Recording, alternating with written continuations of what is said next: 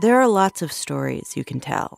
I walk in the bank, and I unzip my coveralls, pull out a .22 rifle, and yell, "Everyone get down, this is a robbery." You can tell stories about lies between people who love each other.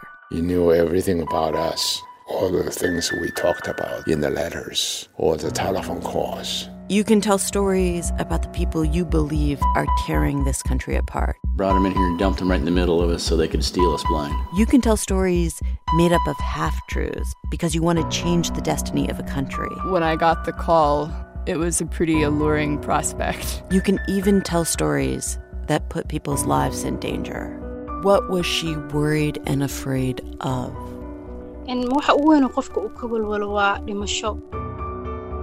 Death. There are all kinds of stories you can tell. I'm a different person. You're fake. They think they know you. Probably gonna get somebody killed. Evil. Passed on the ground. Blood everywhere. You're nailed. Did I deserve this?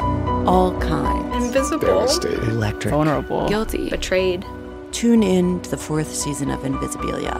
It starts Friday, March 9th. I'm finally free. That's what I kept thinking. It's like I'm finally free. It's like I finally made it out.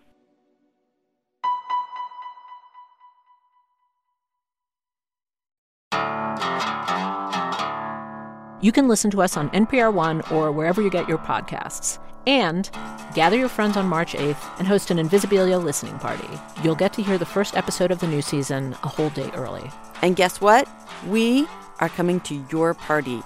Through the miracle of technology, we're going to be there, and we're taking your questions. Make sure to RSVP to get the early link to the episode and a how-to at npr.org/invisiparty.